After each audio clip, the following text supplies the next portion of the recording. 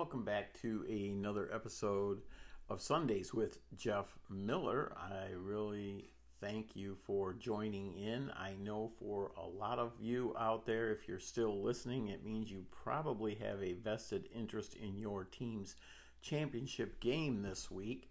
And for those who aren't listening, well, I know you're not going to hear this, but I think I kind of understand and can relate to it. This is a kind of a combination, don't look back, sneaky peek, and put me in, coach, episode week 16. Congratulations to those of you who are advancing to the championship finals, your Super Bowl. Good luck to all of you. I hope that in some small way I was able to help you along the path to your championship.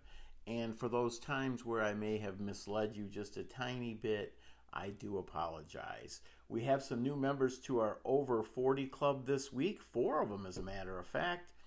Well, some of them aren't new, to be honest with you, but we do have a couple new ones. The first two, Jalen Hurts, quarterback for Philadelphia, with 43.8 fantasy points.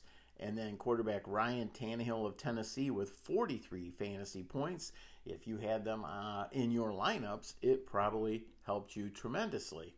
How about quarterback Josh Allen? 41.7 fantasy points. That's the 4th time this year he's been over 40 fantasy points. Congratulations if you drafted him. And then quarterback Kyler Murray, 41.1 fantasy points over in Arizona. And that is the 3rd time for him. So they're the leaders in the over 40 clubhouse right now. Josh Allen with 4, Kyler Murray with 3. Keep that up there. Lock that in for next year. It's something you might want to consider when you're looking at your potential quarterback for next year. And if you've locked them in already for next year in a keeper league, congratulations. You're off to a really good start, right? Last year at this time, we had 27 people. So we added, they had 2 people last year added to the list for week 16. But this year we added 4. So we're at 33 versus 27. Our top 5, Tyreek Hill still 57.9. Tyler Lockett's 53. Dalvin Cook's 48.6. Patrick Mahomes with 48. And Dak Prescott with 46.8. And again, the over 40 club leaders, Josh Allen with 4, Kyler Murray with 3, and then that is followed by Wilson, Prescott, Mahomes, Brady, and the only receiver, Davante Adams, with 2. So that's what I have for you there. Now, and some of the other information going on around the NFL, this one I thought was some great. I'm doing some reading, and I wanted to share this with you. The Bengals and the Jets, who have not had much to be thankful for this year, combined to make history this week in the NFL. The Bengals by defeating the Steelers, and then the Jets beating the LA Rams, combined for the 2 biggest upsets of the 2020 season. They happened within 24 hours of each other.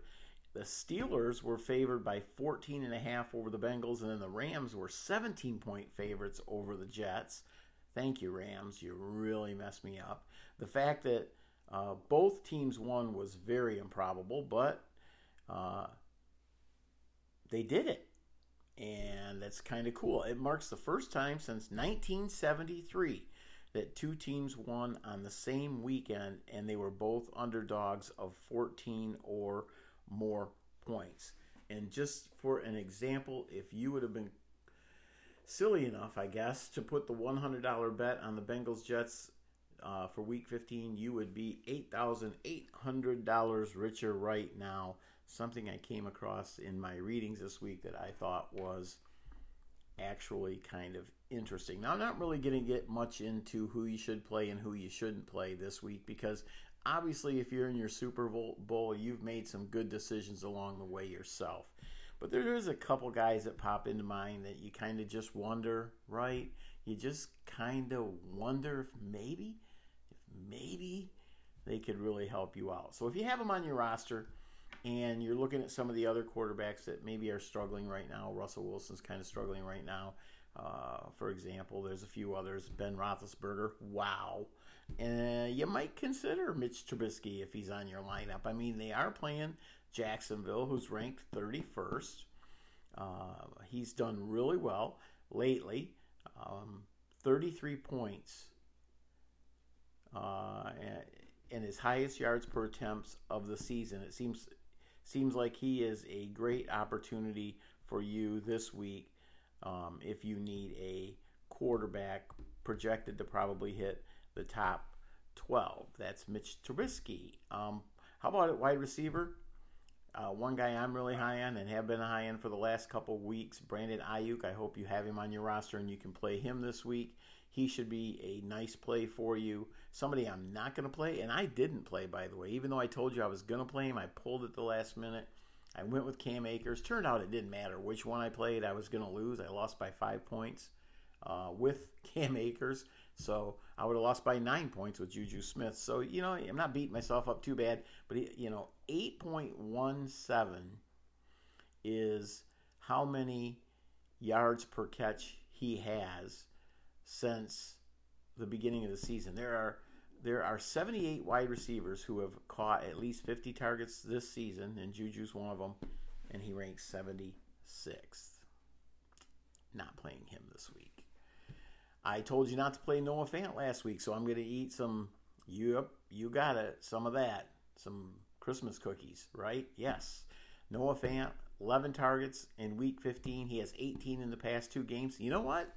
I would say play him this week because I was wrong last week. And then somebody I think you should have your eye on if he's on your roster. And if not, you may be looking and putting, your mental notes down for next year. How about Logan Thomas? 91.1 PPR points since week 9. He only trails Kelsey and Waller. That puts him in some pretty good company. And I know the quarterback situation's a little dicey, but pretty sure Alex Smith's going to be in Washington next year. I think Brad Allen's going to, or is it Brad Allen? Yeah, the guy that came over from Carolina is going to be there. I'm sorry if I screwed that up because I'm not familiar with him, so I really don't know too much about him. Might help you out that way, right?